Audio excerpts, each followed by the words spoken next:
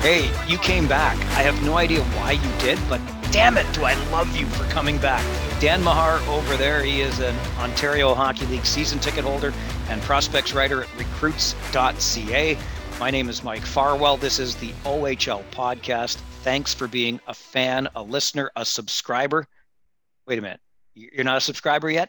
Subscribe to this damn podcast right now. Stop this episode, go back, subscribe, give it a review, a like, whatever. Tell a friend and become one of the many. I think we've got dozens and dozens so far of regular downloading subscribers to this podcast. So let's get dozens and dozens more as the regular season approaches. Dan and I will be bringing you new episodes every Tuesday and every Friday from now until the end of the next Ontario Hockey League season. So if you're looking for OHL news, information, analysis, and just good old-fashioned banter, this is the place you'll find it.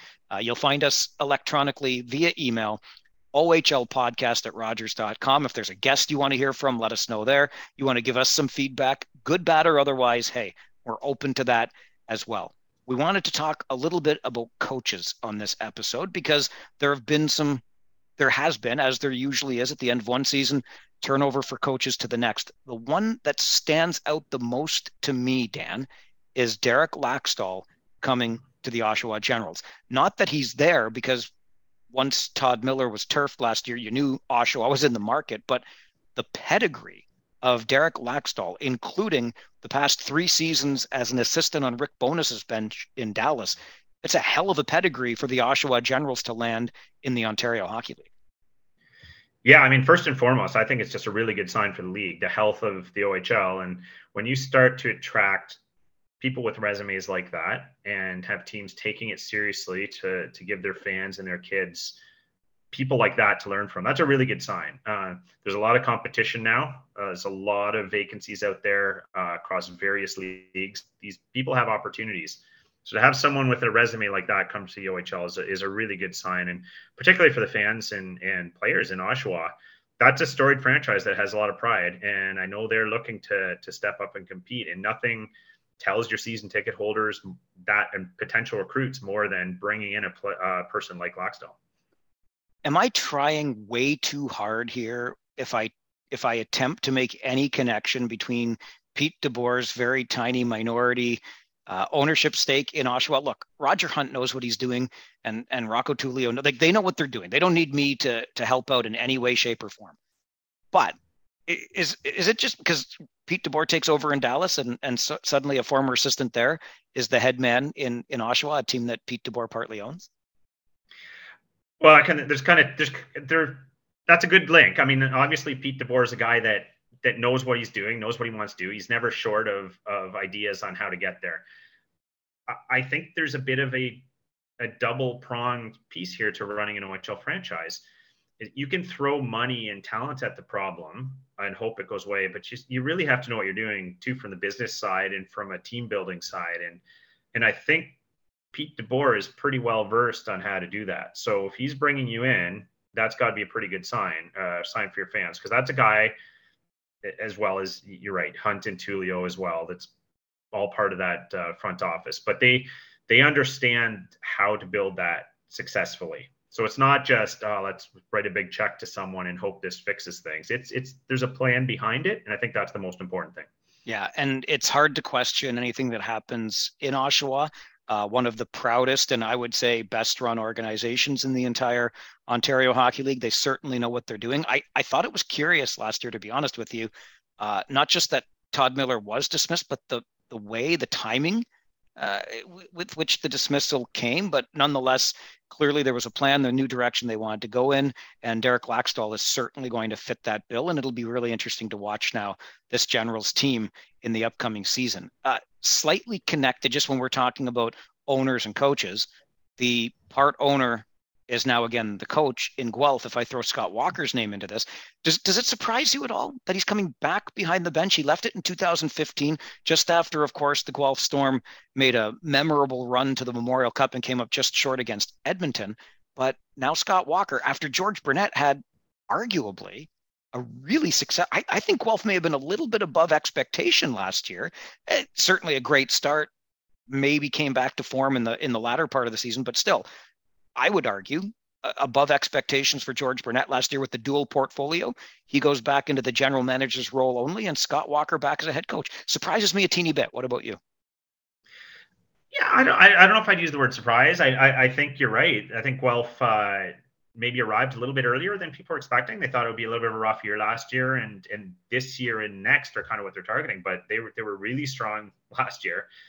Another nod to George Burnett, but I think he's been around a long time, and we've seen it in a few other markets where that GM coach role is a lot to handle now. And I think he said himself he was looking to step back a little. And I think part of why he's looking to step back is when you have a guy like Scott Walker willing to come in and do the job for you. And when you have success in the OHL, it opens doors. And that's what we saw with Scott Walker. He had all kinds of opportunities at the higher level, and he took them and experimented and whatnot. But I think his roots are in the area. He's got a lot of family and friends in this area, and he sees himself in this market. So I think that's good for Guelph. It's a good marriage for Burnett. He can step back a little and focus on the GM role. So I think Walker's heart was probably always there, and that's going to be a good team.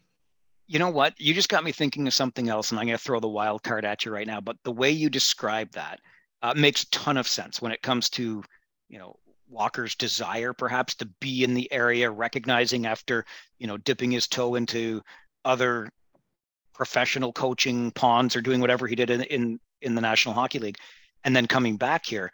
To your original point, when it comes to Derek Laxdal's hiring in Oshawa, what it might be signaling with the health of the league.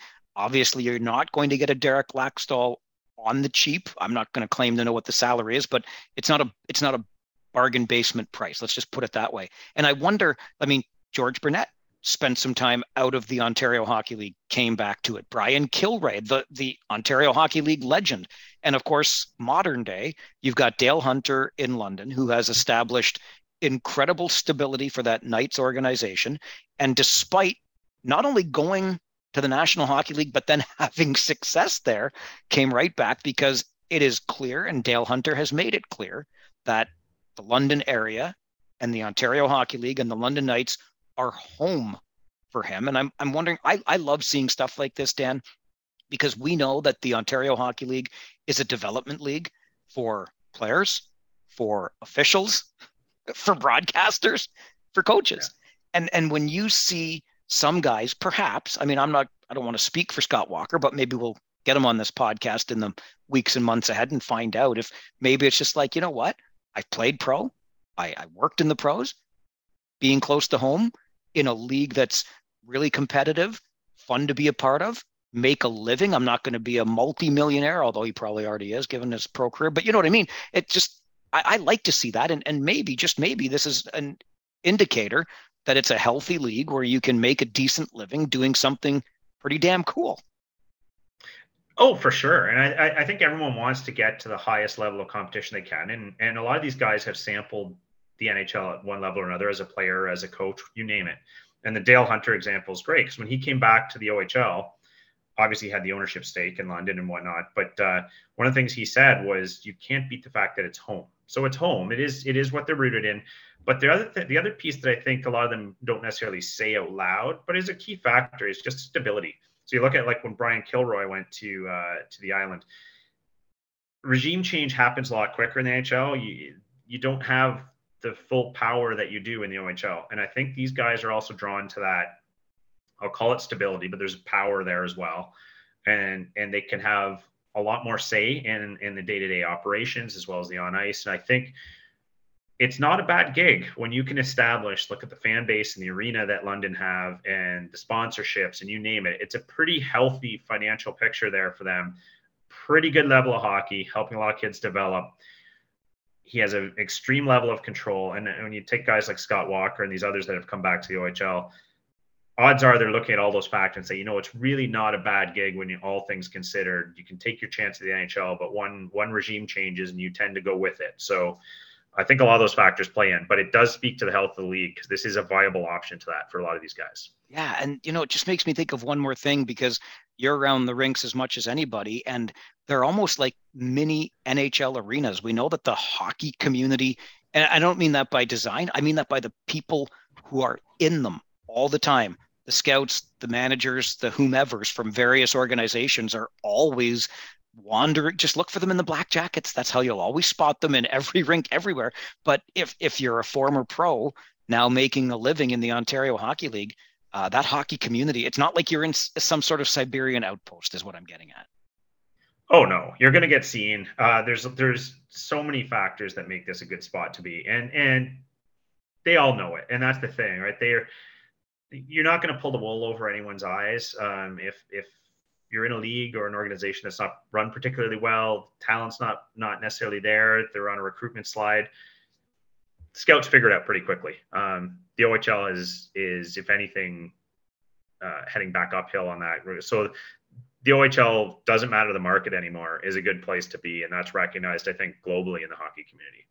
All right, one of the other organizations that has added a new coach this offseason, and this one was also obvious the way things. It's just too bad because I'll tell you what, the Niagara Ice Dogs still relatively young in its Ontario Hockey League history. They've got a fantastic arena there in St. Catharines with the Meridian Center. Okay, they've got a pretty passionate fan base. They really have some great teams that have just not been able to seal the deal, so to speak. But the let's just call it the Burke blow up last year, made it obvious that the sale had to happen. I'm glad that it did because you bring in a guy that seems to bring in with him a ton of stability out of Brantford and experience as an owner in hockey. And then he brings with him Daniel Fitzgerald to now be the head coach in Niagara, which, again, not a pedigree like Derek Laxdal, but for a team in Niagara's position, and looks like there's some loyalty being rewarded here. Totally okay with that. You see Fitzgerald now get the chance behind the bench with the Ice Dogs. Yeah, and no place in the entire league needed a change more than there for obvious reasons. So I won't delve into the Burke fiasco, but your heart did break for that fan base when you saw what was taking place there, because you pay your money for your season tickets, you watch online, whatever you're doing, you want to have this faith that those in charge know what they're doing, are handling things the right way. Clearly was not happening under the Burks. What they needed was a complete change and to reestablish some faith in that fan base. And pretty much all of the signs right now are pointing to this new group knows what they're doing. Made some nice little subtle tweaks to the on-ice roster, but also the front office, who they've brought in, Fitzgerald, you name it. Everything points to this group gets it, and I really hope that's the case, because you're right, that's a community that needs it. They've got a great facility. Things are going to quickly start to look up for that team, who has not been afraid to take risks to reward the fan base through trades and other things to be competitive. So I think there's a lot there, and this should only help. I know Hamilton's nearby geographically, but really the St. Catharines franchise is the Niagara area franchise. And you and I remember the proud Thunder and Flyers of OHL seasons past in the Ontario Hockey League. Oh, well, on our last podcast, we talked about the various eras in Kitchener, and I think anyone who lived through those 80s, early 90s will remember the Niagara Falls Thunder being the prime rival for the Kitchener. It sounds hard to believe now when you talk about the Guelph Storm, London Knights, and whomever else, but it was the Niagara Falls Thunder, and you're right, that geographic region of the province has a storied past. You name it, like you go to Brian Fogarty, you pick your name from that era, but there's a lot to mine there, and I'm glad that they're potentially going to get a regime that can do that for them again. Yeah, and so St. Catharines as a city carries that banner now in the Ontario Hockey League for the Niagara region, as far as I'm concerned. And if I can just quickly be so bold as to tie this Ice Dogs conversation back into our previous podcast as well, that just came out this past Tuesday, and that is around hockey culture. I would say that this is a pretty good example, and kudos David Branch. Like, the guy, look, he's not afraid to do something as bold as he has done here with the severe sanctions and suspensions that were handed the Burks and the Ice Dogs organization. It basically made this an inevitability. But if you want to root out problems, this is absolutely a way to do it. And now you've put the Ice Dogs, basically by virtue of the penalties you assess to them, on the path to a perhaps brighter future. Yeah, and David Branch has been around a long time, and he certainly has his detractors and people who will criticize him, and a lot of it is valid. I'm not going to sit here and say that David Branch has never done anything I wouldn't criticize. but he is always got his eye on the recruitment piece, the business side, and what makes this a strong league. And he has zero tolerance towards anything of this nature that sullies the reputation of the league, makes it a dangerous league for kids to play in or show up as a recruit to. So I will give him full credit for coming down as harshly as he did on the Burks and these types of scenarios, because recruitment is everything this day and age for these junior leagues, and you can't have that lying beneath the surface where people are questioning, am I sending my kid to a healthy environment? So with Dave Branch in charge, you got to know that there aren't many leagues that have anyone watching it more closely than him.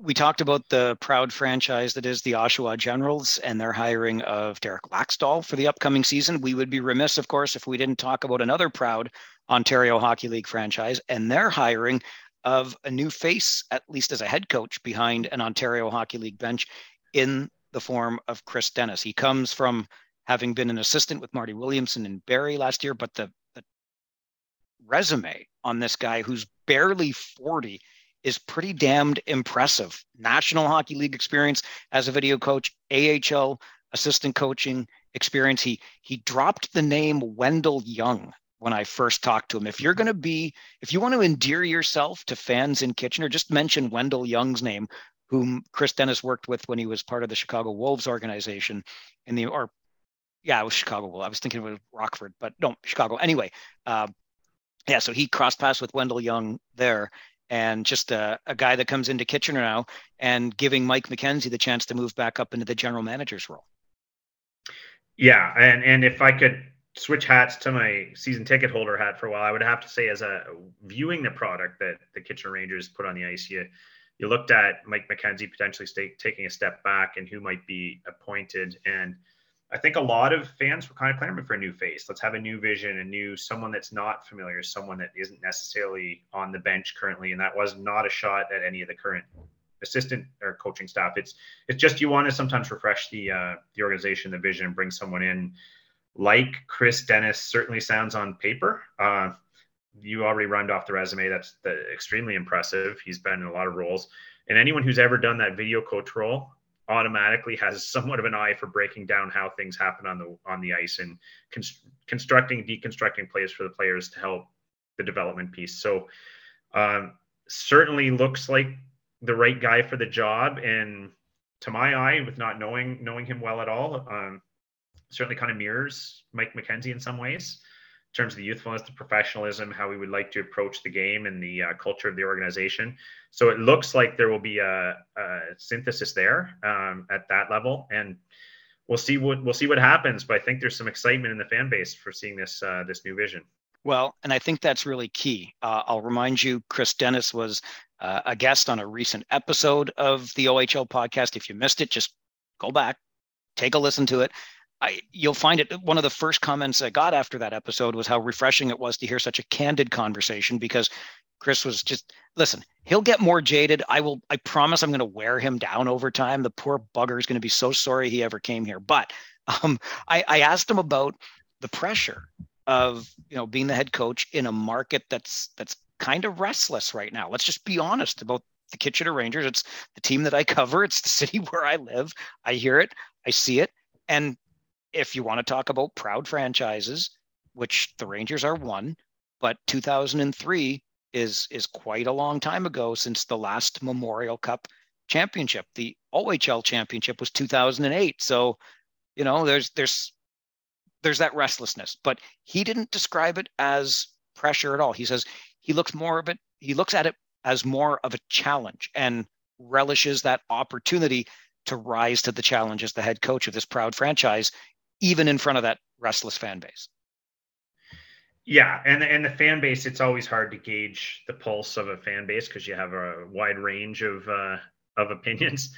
And probably the quickest, what's the saying? The quickest way to find yourself out of a job is to listen to the fans too much. So I hope Chris, he understands that. I'm sure that you have to kind of look at the big picture, and the tenets of success over time with a franchise in the OHL are things like, how are you doing on player recruitment? Are players wanting to come play for you? Are families buying into what you're selling? Are they seeing some development and players taking that next step? And these are all things that he's going to be able to establish as he goes. And I think the fan base will have to have patience and give him time to establish that and do that. But I think he certainly brings that professionalism and that vision to the role where I'd like to think he's being honest there. He says he doesn't feel that pressure about having to win the Memorial Cup next year per se, but you want to reestablish this is a proud franchise with a great fan base, and you want to make sure they're competitive or at least semi-competitive pretty much every year, like some other franchises who remain nameless have been able to do. So, well played, sir. Well played. Okay, before we wrap up this episode, let's just take a high-level look at the league, and I don't mean a team-by-team analysis. That'll come in the weeks ahead there as we get ready for the regular season. But Dan, as fans of the game that both you and I are, I mean, I'm a broadcaster, but I'm a fan. I love this game. I think the junior hockey product is terrific. We're going to see training camps open next week. We're a week to 10 days away from exhibition play happening again. But when I look ahead to the upcoming season, the 22-23 season, it's going to be normal. Right? Like air quotes normal or just plain old normal, because when that schedule comes out every June, I look right away. Where are the long trips? When are we doing the Eastern swing? There will be Eastern Conference competition on the schedule again this year for these Western Conference teams. This is a good feeling at this time of year, isn't it, to feel this normal season ahead of us? It really is. I think fans, people in general, need it for a lot of reasons. They need that normalcy to return. But yeah, the point you made about the Eastern Conference, there's probably nothing I'm personally looking forward to more than seeing the return of interconference play. I think the league really lost something without that, and it was no one's fault. All the competition you were still seeing was perfectly viable, but there's something to be said for that once a year trip into the barn in Sudbury and in Ottawa, and seeing those teams come in. And they had some. We talked about this off air a while ago, but Shane Wright was tapped to be number 1 overall for 2 or 3 years, and we didn't come to any of the Western Conference arenas last year. So that's a real loss for the league. But you're right, there's a feeling of normalcy setting in. You see them setting their training camp schedules and rosters. They're all looking a lot like they did pre-pandemic, and that's a real positive for fans of this league. All right. He is Dan Mahar. My name is Mike Farwell. This is the OHL Podcast. You'll find it wherever you get your podcasts. Like, subscribe, leave us a review. And if you want more information, you want a topic suggestion, you want a guest suggestion, you want to tell us what you think about us in any way you want, we may not read them all on the podcast. We'll read them. OHLpodcast@Rogers.com is the email address. Twice weekly episodes are underway as a new season.